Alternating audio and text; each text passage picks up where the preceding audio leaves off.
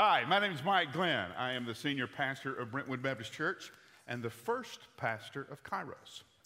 That was a long time ago. In fact, we started, how long has that been, Boggs? 15, 16 years we've been doing this? At least, yeah. 16. Okay, how long you and Keely been married? Because you were not married when we were doing it. 16 this year. 16, you've been married? 16? Yeah, Boggs was the young, hot, single thing of Kairos. All the girls wanted to know who the guitar player was. And then he brought Keely in from Oklahoma, and everybody wanted to know who Keely was. So 16, 17 years we've been doing this. I started doing this at the invitation of a group of young single adults who were part of Brentwood Baptist Church. We were just had moved into this building. Things were going. We were, growing and doing all the things that Baptist churches are supposed to do. And this group that I had known literally since they were kids, I've been at this church long enough now that the kids have now had kids. And now I have grandchildren in the church, which is a little freaky. But those young adults took me out, made an impressive presentation about they wanted a singles worship service. And they wanted it modeled off of a couple of the things that were happening in Dallas and Atlanta and some other places. And they asked for my help. I told them I would be glad to help, but I didn't have time to do it. But I would help them get it started. 11 years later, I stepped down. And I stepped down because there were 4 generations under me in Kairos. Which means when I would tell the story of an illustration, the younger crew had no idea what I was talking about. And you find yourself radically out of step. And that's okay. That's what happens when you get a little older. And then we brought in Chris. And Chris was here for 5 years or so. And now Chris has gone to plant a church. And we're bringing in Mike Harder. And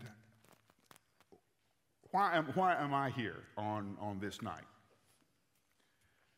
I want to be sure that Mike Harder takes good care of you.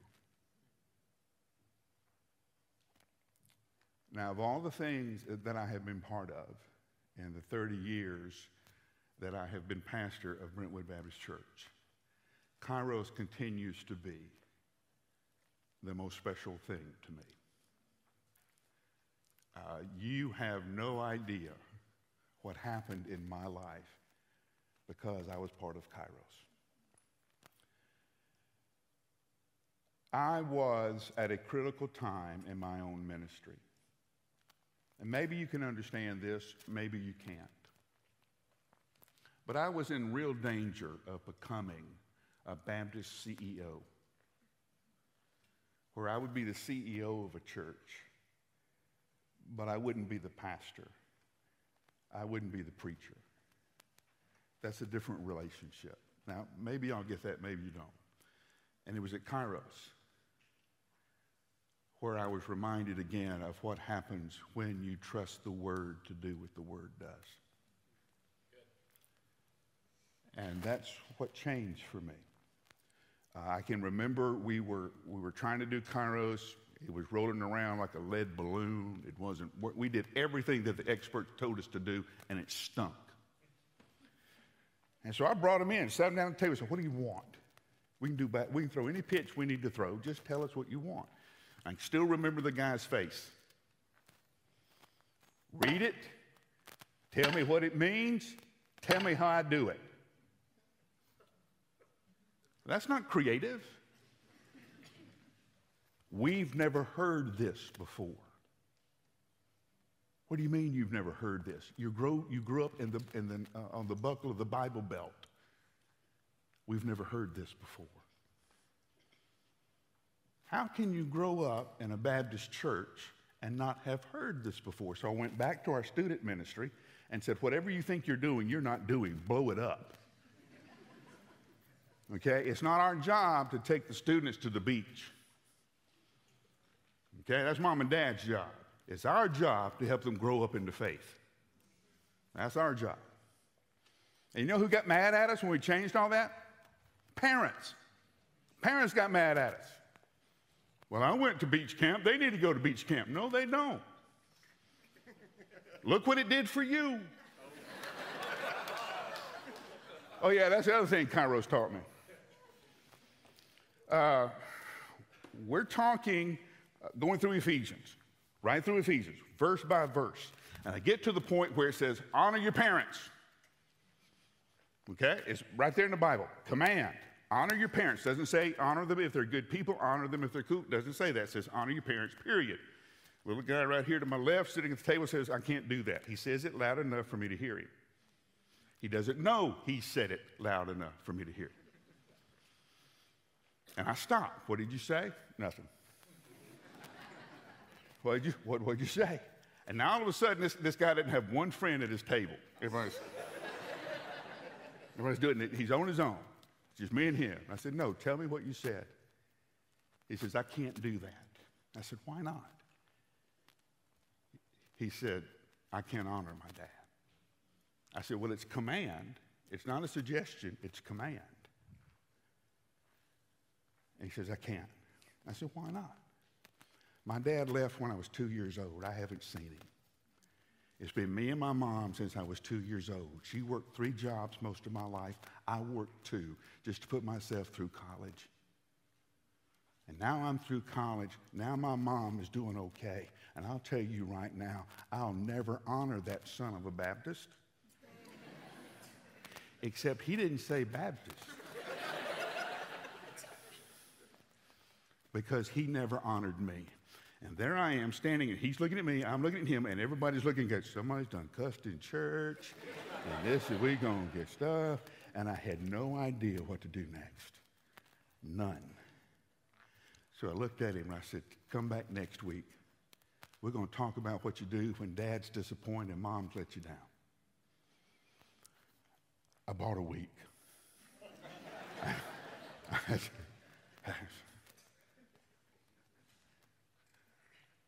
So, when we got to the end of that series, I put out mailbox in the back of Kairos. And there was pencils and paper and pens and all that. And I said, you're going to write your dad a Father's Day card. I don't care if the only thing you write is, I don't want to hate you anymore.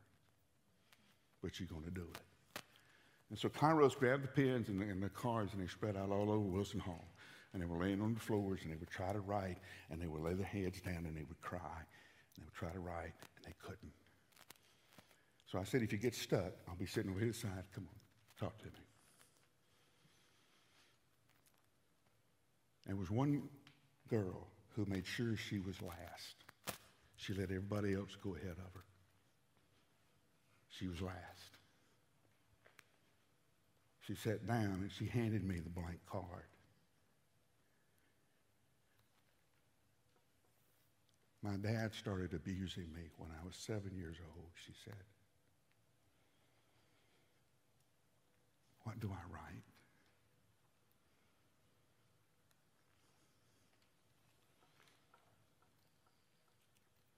And we both cried. I don't know what you write. I remember limping out to my car that night and putting my head on the steering wheel and saying, I have no idea what to do. But if you will tell me what to do, Jesus, I promise you I will do it, or I will die trying.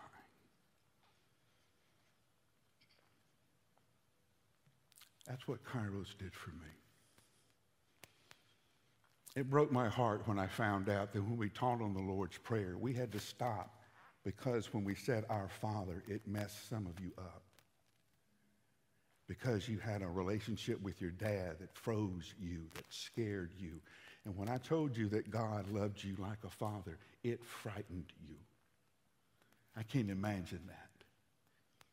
I had a great dad.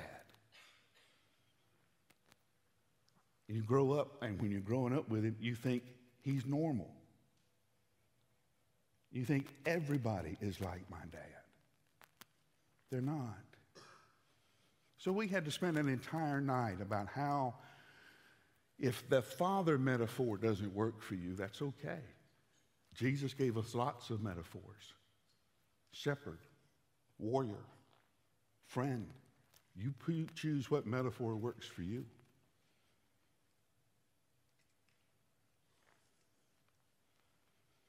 One of my friends sent their Father's Day card. She stood next to me. She was looking straight ahead, wouldn't look at me. She said, I mailed my father his card. I said, you did? She wouldn't look at me. Yeah. Then she said, I hope he chokes on it. I said, well, the only thing I asked you to do was mail it. We'll work on attitude now, but let's just celebrate the first start. Okay? Kairos changed the way I preached. Some of the bluntest, most brutal preaching I did was here. Because of where you guys came in and the stories you told me, what you were dealing with. Things like, people say you can't say that. You have to say that. Things like, the world tells you in this hookup culture that you're not normal if you're not sexually active when you're 12, 13, 14 years old. That's what the world tells you. That is a lie. It's what the world will not tell you because the world doesn't know. God gave us the language of sex. Okay? It is a language. It communicates. And it is reserved for the communication between a committed man and a committed wife. The husband who has said to the wife, I'm going to be here come hell or high water. That's what the vows say. It's a little more poetic, but it's basically that. I'm here, hell or high water. The wife has said to the husband, I'm here, hell or high water. And they have committed their life together under the lordship of Jesus Christ. That's a Christian marriage. When they make love, their souls touch. When the marriage is committed, the souls touch and they bond. When the relationship isn't committed, they touch and bond and pull apart. And when you pull apart, it rips. It tears the soul. Now, your soul will heal, but it will scar. What do we know about scars? They don't have feeling. They don't have feeling. And you will get to the point, and many of your friends have, where souls touch and they can't feel anything.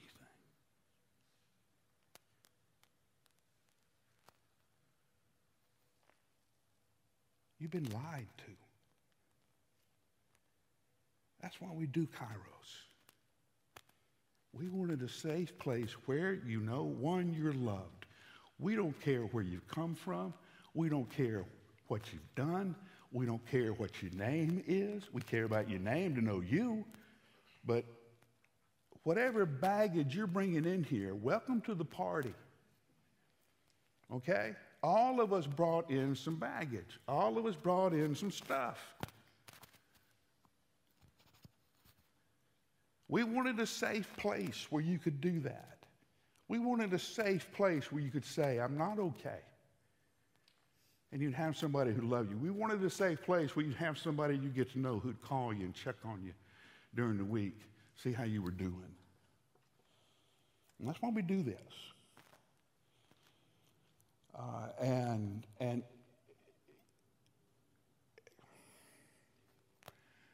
to look at you and to see so many of you I do not know thrills me more than I can tell you.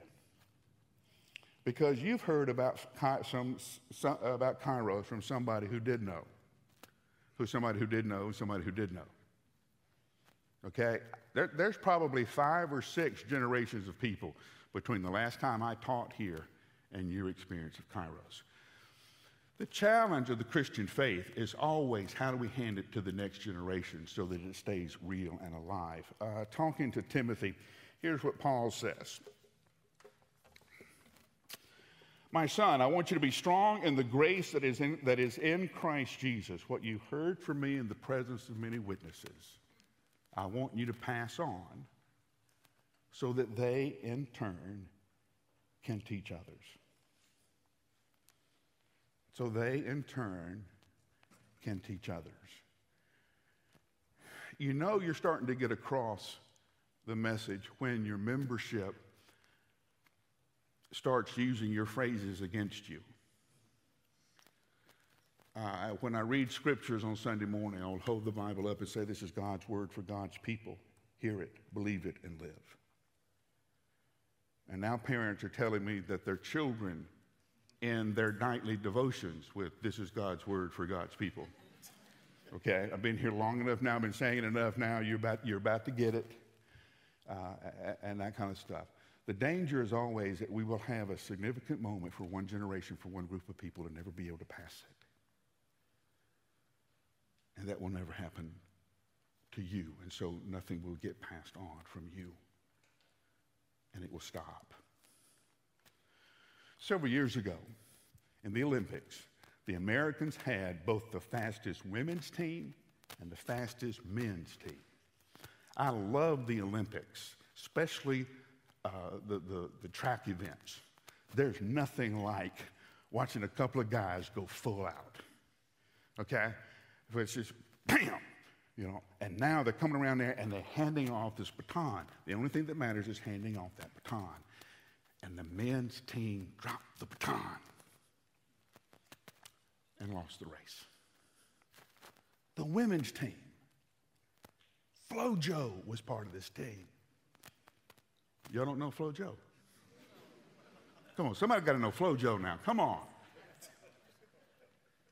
She'd been 2 seconds faster. She trimmed her nails. Her nails were out like this and painted all those colors. Fast. Dropped the baton. Lost the Olympics. My fear is that we'll drop the baton.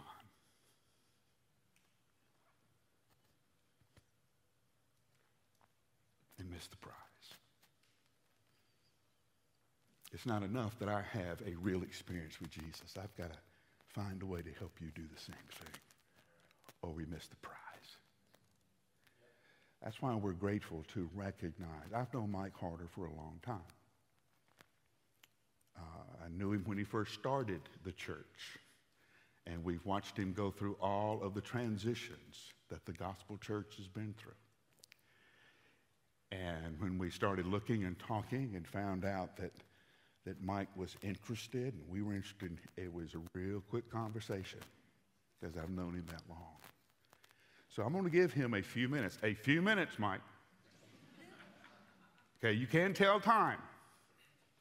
Okay, to come up and talk about what he sees happening from this moment on and the vision he has. Then we're going to come back and we're going to pray over him and release him to do the ministry here at Kairos. You mic'd up? I am. I'm going to sit over here and look at my watch.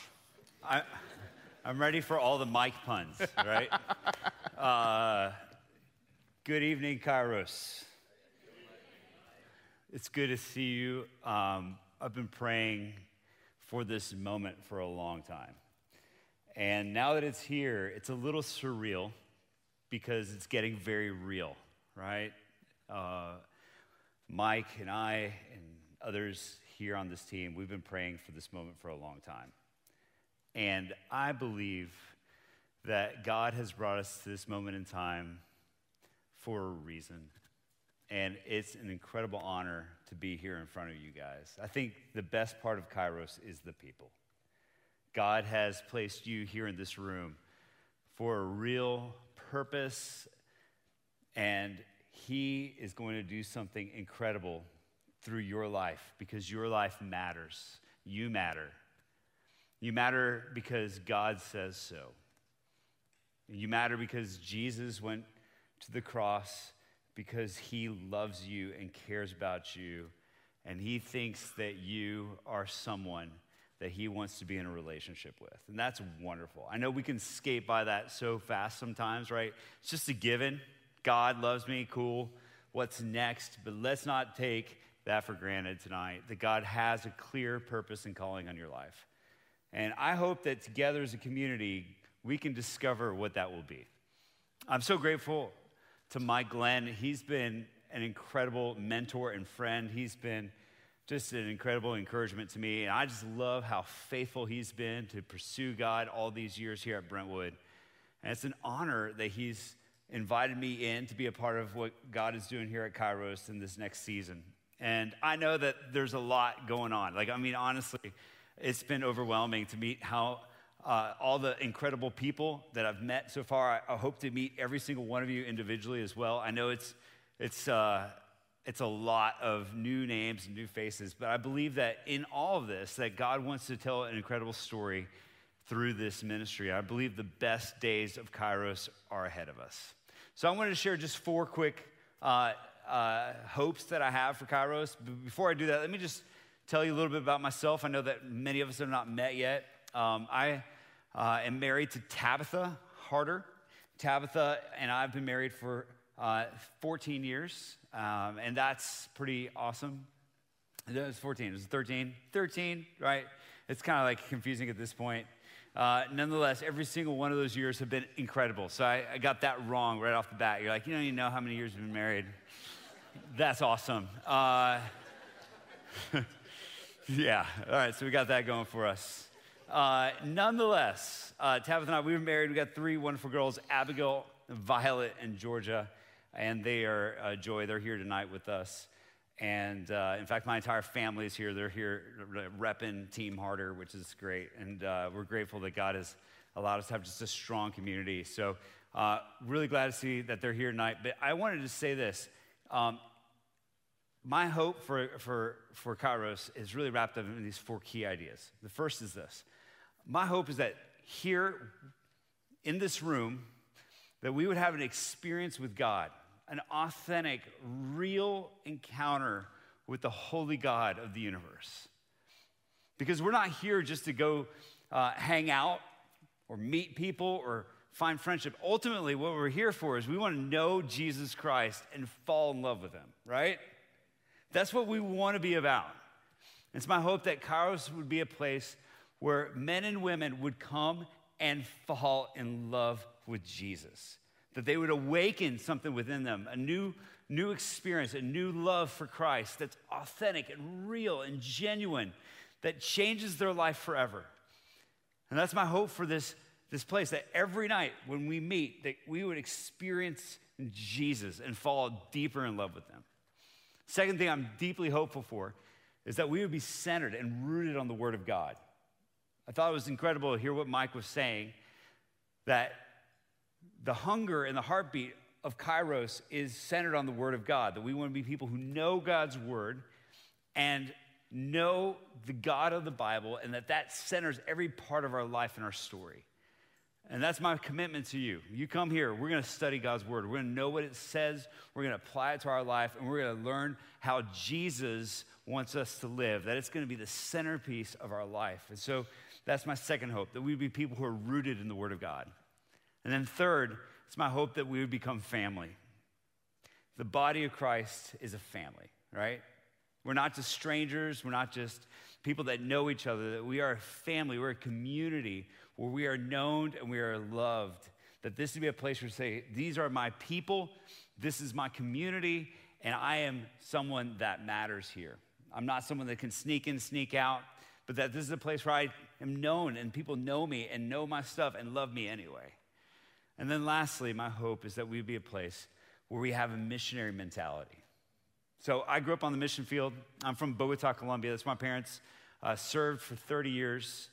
And one of the things that was so crazy to me is that when I came back to the United States, I found that a lot of people thought missions was something people only did internationally. Like, I got to go over there. But what I realized is that our city is filled with people who don't know Jesus.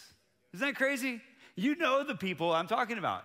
You know people that you work with or you go to school with or that you go to the gym with or you go play sports with that grew up in church but have not given their life to Jesus, right?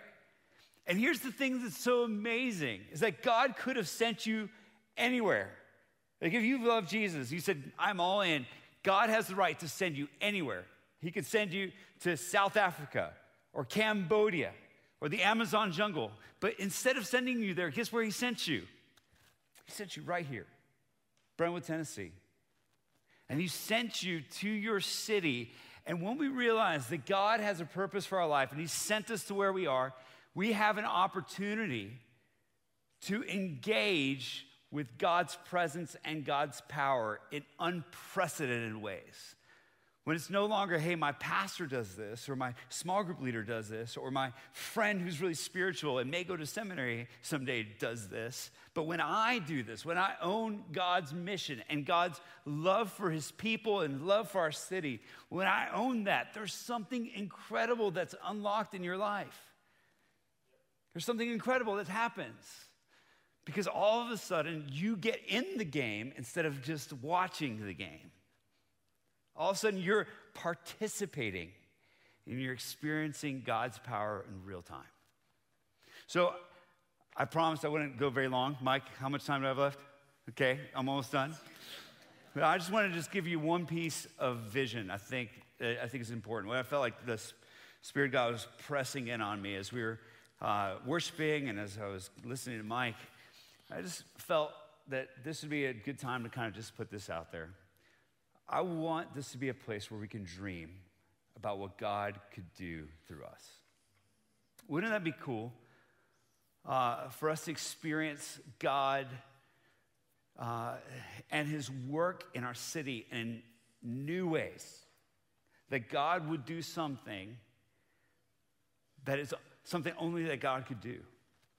Where we would see our friends and our family members that we thought were too far gone, that they would never believe, that they would never hope again, that they would never trust in Christ. The people that would go, man, these people are just so lost that they would never darken the door of a church, that they would come here. And that we would have an opportunity to see them fall in love with Jesus.